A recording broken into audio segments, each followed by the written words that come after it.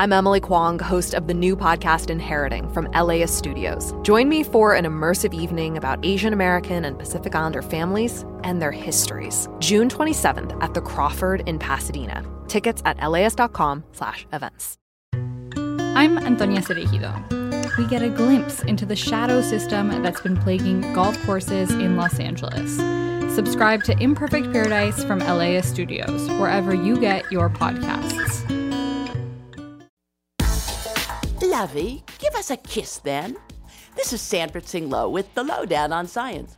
Kissing can be a beautiful expression of love, but kissing also has an uglier side, spreading disease. So what can kissing tell us about epidemiology?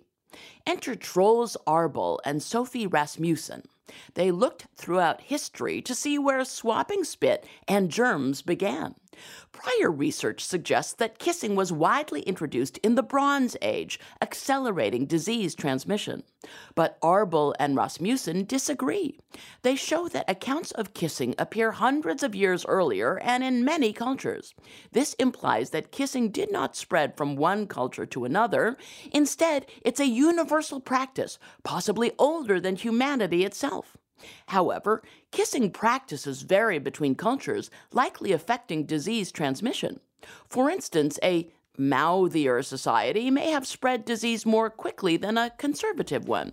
Fully exploring this research will require experts from many fields pairing up. Just pop 'em in first, love.